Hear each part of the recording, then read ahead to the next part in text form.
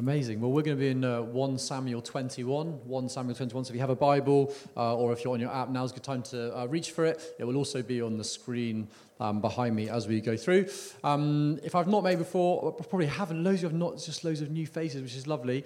My name's Stu. Me and my wife and 4 kids come to ENC, and we've been coming for a couple of years, and we just want to say thank you. We've been so blessed by your friendship and your kindness and your encouragement. I know many of you would have served at the 4 o'clock with the kids. Thank you for just being amazing people. My son's hitting like 14, just getting to the age where he'll just stop listening to me and he'll be looking for other people to listen to. And so I thank God, honestly, for those of you who are kind to him particularly, but also the others as well. So we're so blessed to be part of ENC. So thank you very much indeed.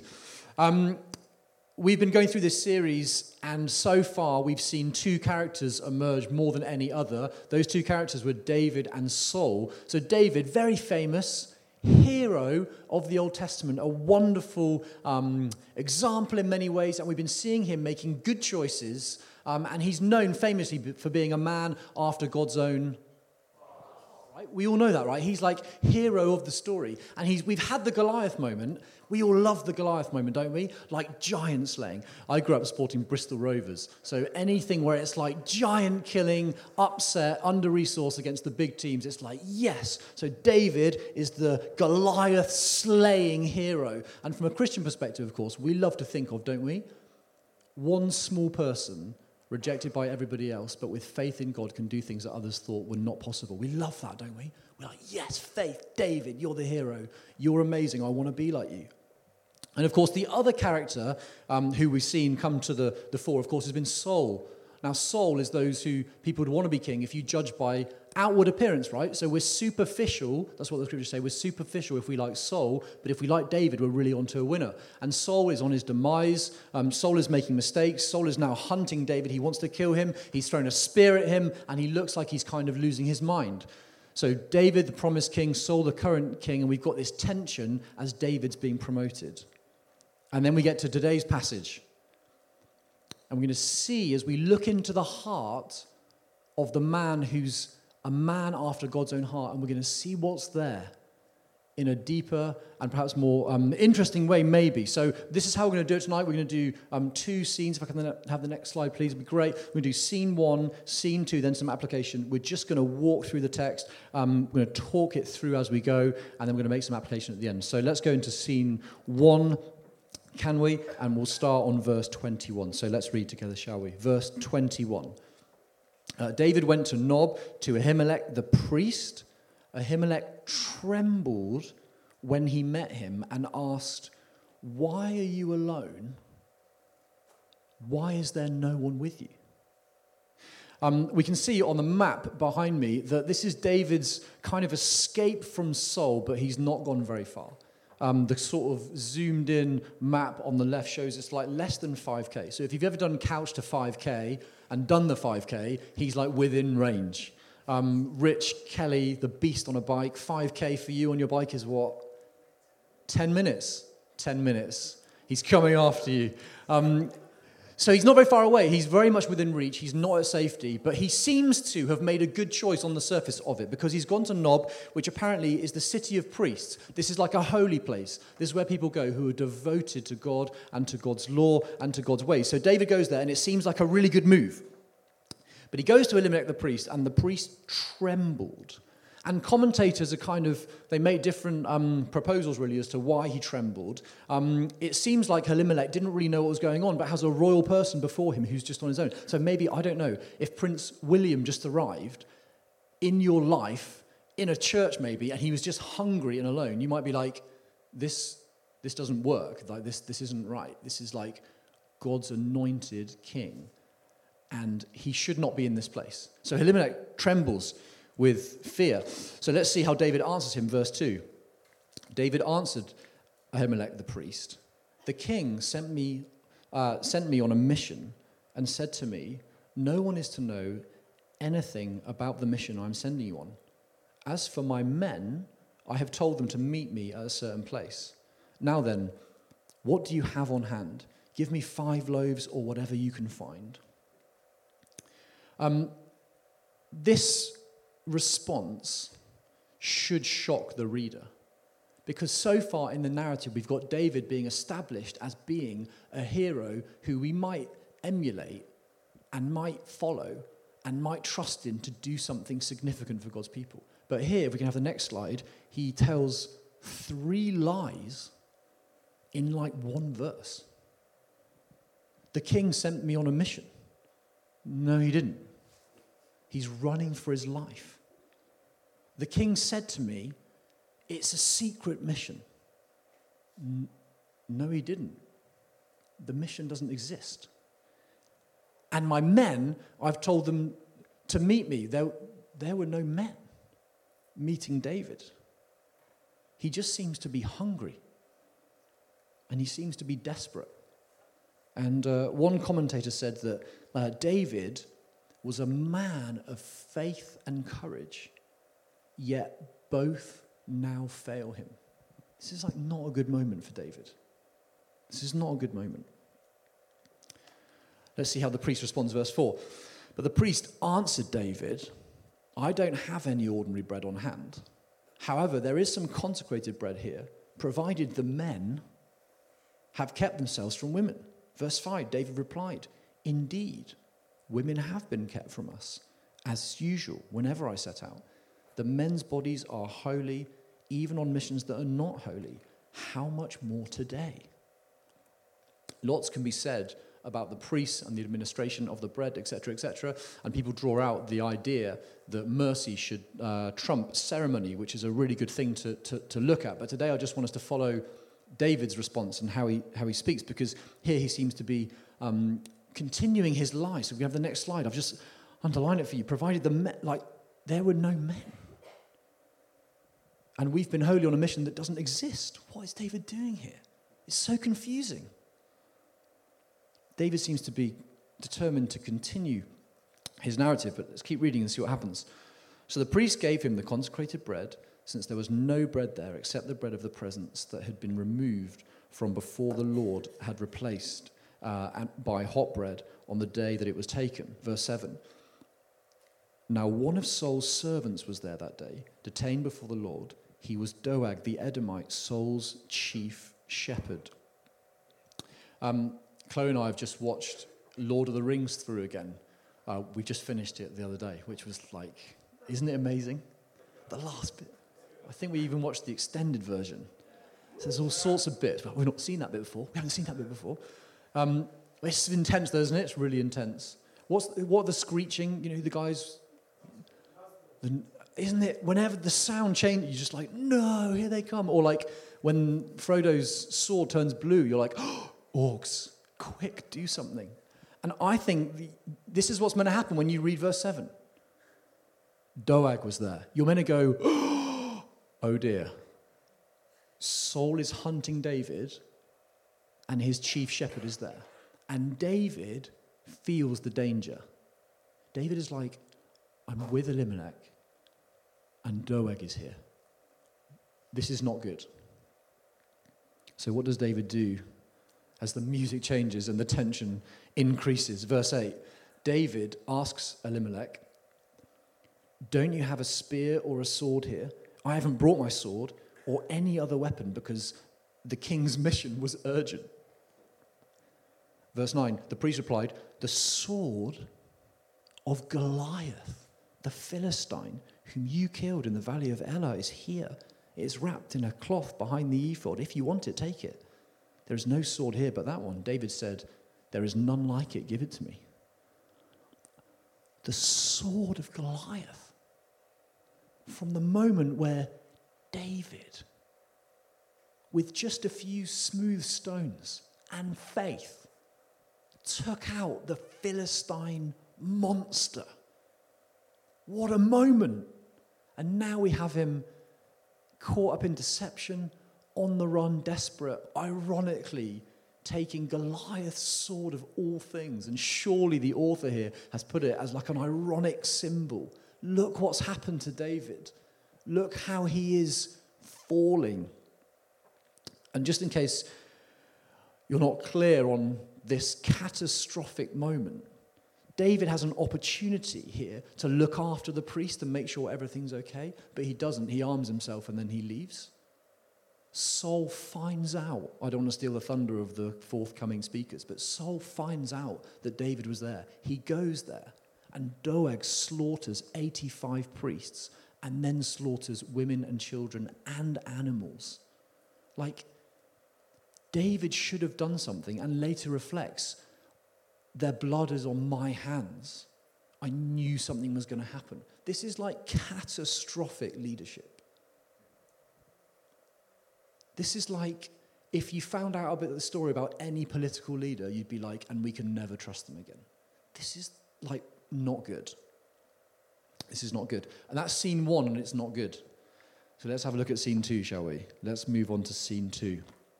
Scene 2. So we'll pick this up in verse 10.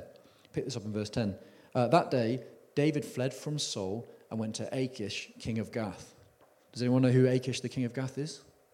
Leader of guess who? The Philistines. What? David, what are you doing? He's obviously desperate. He's obviously got nowhere else to go. And now he goes to the Philistine leader. And some commentators speculate to say maybe David went there to be like an anonymous mercenary. Maybe to like go there to find safety, to kind of get under the radar and just do something different, to get away from all the sort of problems behind him. You can see on the map behind me, he's gone a bit further this time. So he's gone outside of King Saul's territory as far as Gath. But, verse 11, the servants of Achish said to him, "Isn't this David, the king of the land? Isn't he the one they sing about in their dances? Saul has slain his thousands, and David his tens of thousands. Isn't this the Philistine slayer? And what's he carrying? Goliath's sword." Like, this is not going well for David. David has been exiled to some degree by the Jewish leadership under Saul, and he's now surrounded by his enemies carrying the sword of Goliath. I've got a couple of colleagues who are military men.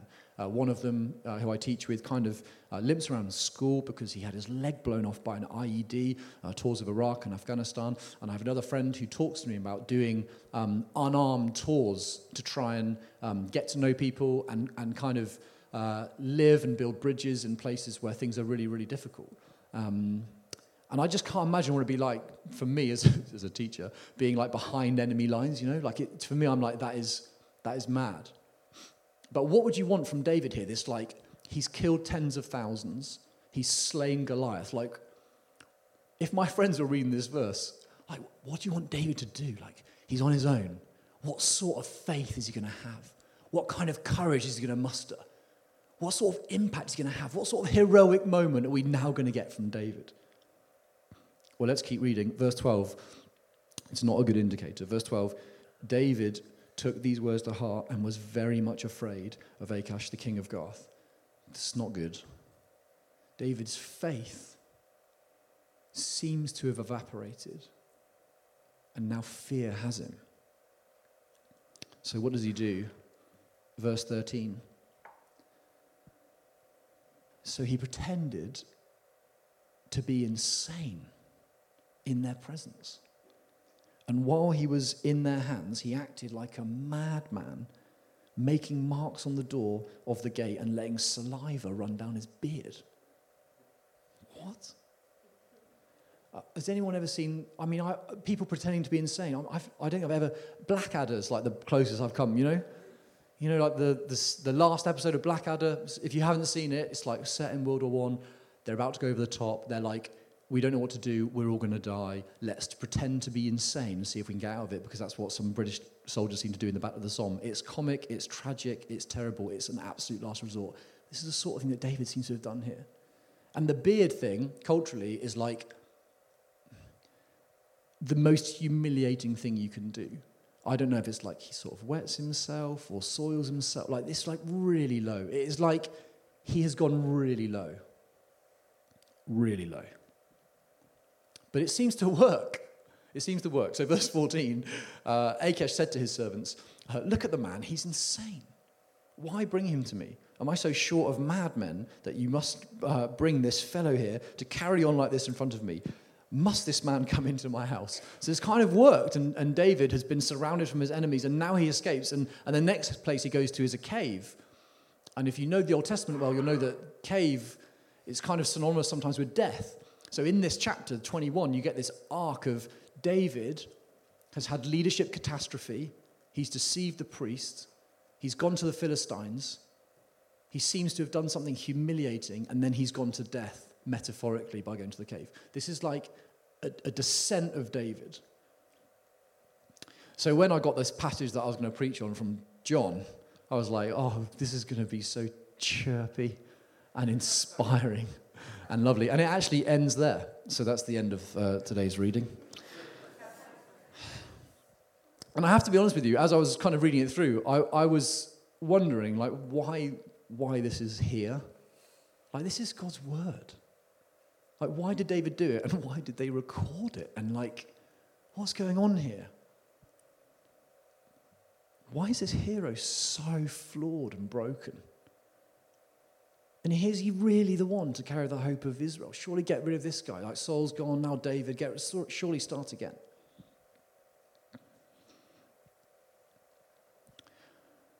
You know, one of the first books of the Bible that I ever read was Mark's Gospel.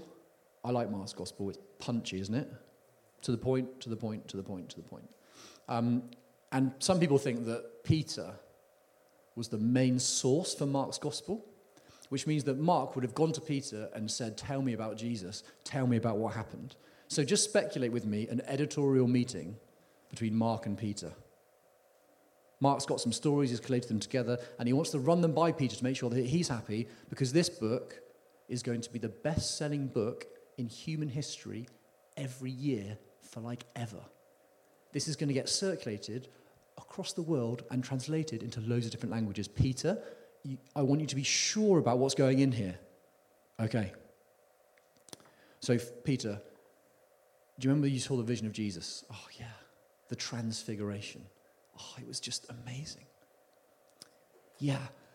And then you said to Jesus, shall I build these tents, these altars? Do you remember?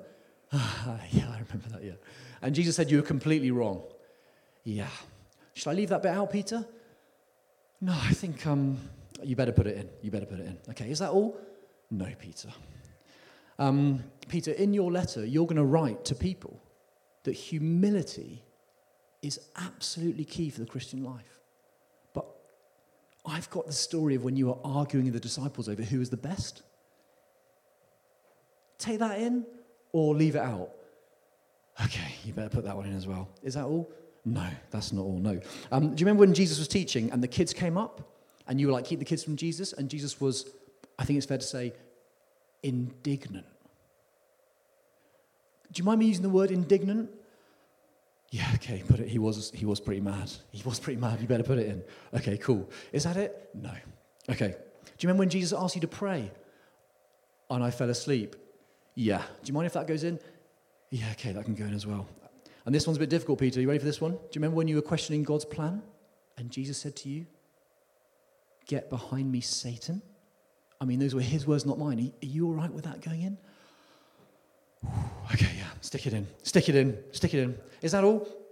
Yeah, that's it from me. But John wants a word. What does John want to talk about? Your denial. And then you might run into a guy called Paul. He wants to talk about your racial prejudice. Our cathedral's named after this guy.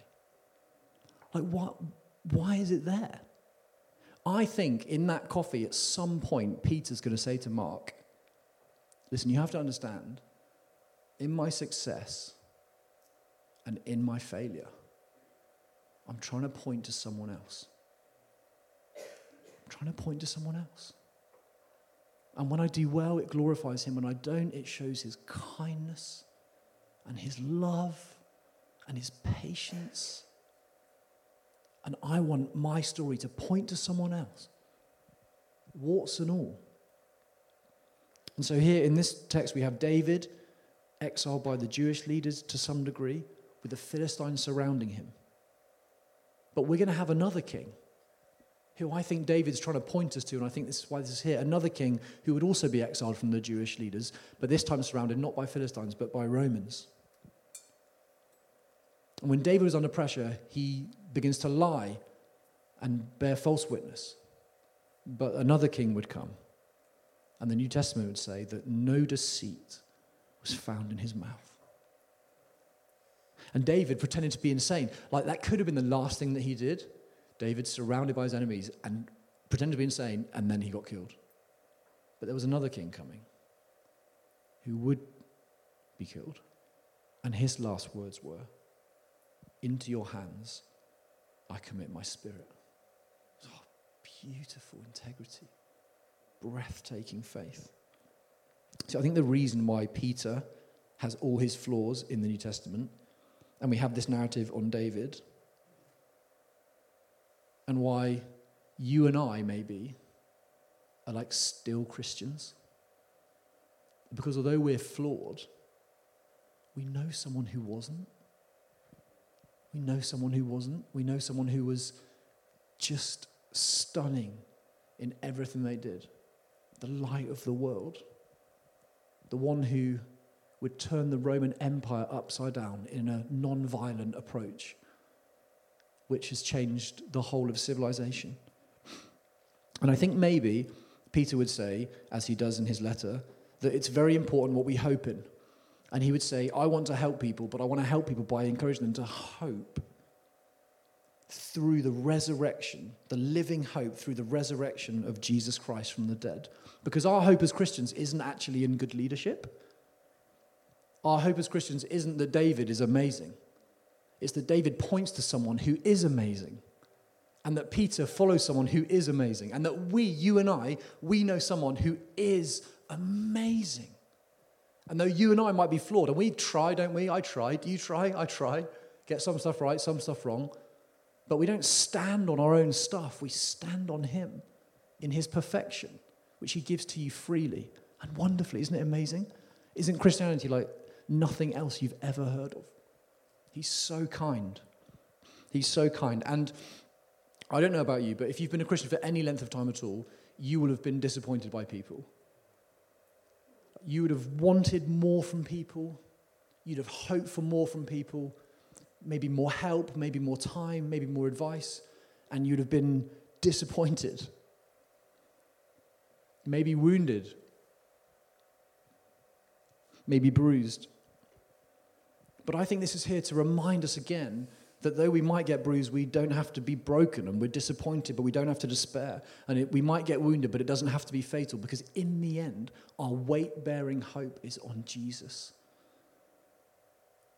And he alone can carry us. And he wants to carry us. And this last verse here, I think, is just such a wonderful reminder, if we can have the last slide. It's in his great mercy, his great kindness, his undeserved kindness to you and to me and to David. Like, David didn't deserve it. I know that he had faith. I know that he trusted, but he didn't deserve it. It was mercy, right? God is merciful. He gives love and kindness where it's not deserved. He did it to David. He did it to Peter. He did it all through the New Testament. He did it to Paul. He's done it for 2,000 years across the world. It's crazy. Grace, grace, grace. Mercy, mercy, mercy. Keep going, keep going. I love you. I'm with you. I'm for you. I'm changing you. Even when, and it's I honestly, this text, I can't believe it. Even when people die in the wake of mistakes, God picks up people and says, I'm still with you. My resurrection power will not be held by your error. Come on, keep walking. Keep trusting. It's about me, not you. And so therefore, I wonder if tonight, and I'm going to close to pray in just one moment, I wonder if tonight this really for us is about like a hope check, you know? Like a hope check. Like, what are we resting in? What are we standing on? And I don't know about you, but I feel like it's important for me to remind myself I'm not hoping in myself, you know? Like, I don't have to nail life. Do you know that? I'm free. I can do some things well, some things not so well, and I'm standing in God's mercy, the resurrection love and his kindness, the new birth. I'm a new person in him. And if you're in Christ, you are too. And you can stand on him tonight, and we can celebrate, and we can rejoice, and we can anticipate one day where all things will be made new, because evil has no future, and God is on the move, and we can rejoice with that together wherever we are. So let me just pray briefly, and then Naomi will take us forward. Lord, we thank you for your word. We thank you for the warts and all stories of people that you loved and used and were partnering with. But more than anything, we thank you for Jesus tonight. And we say, Lord, lead us, help us, show us what it is to have living resurrection hope through your Son, Jesus. Pray for that in his wonderful name. Amen.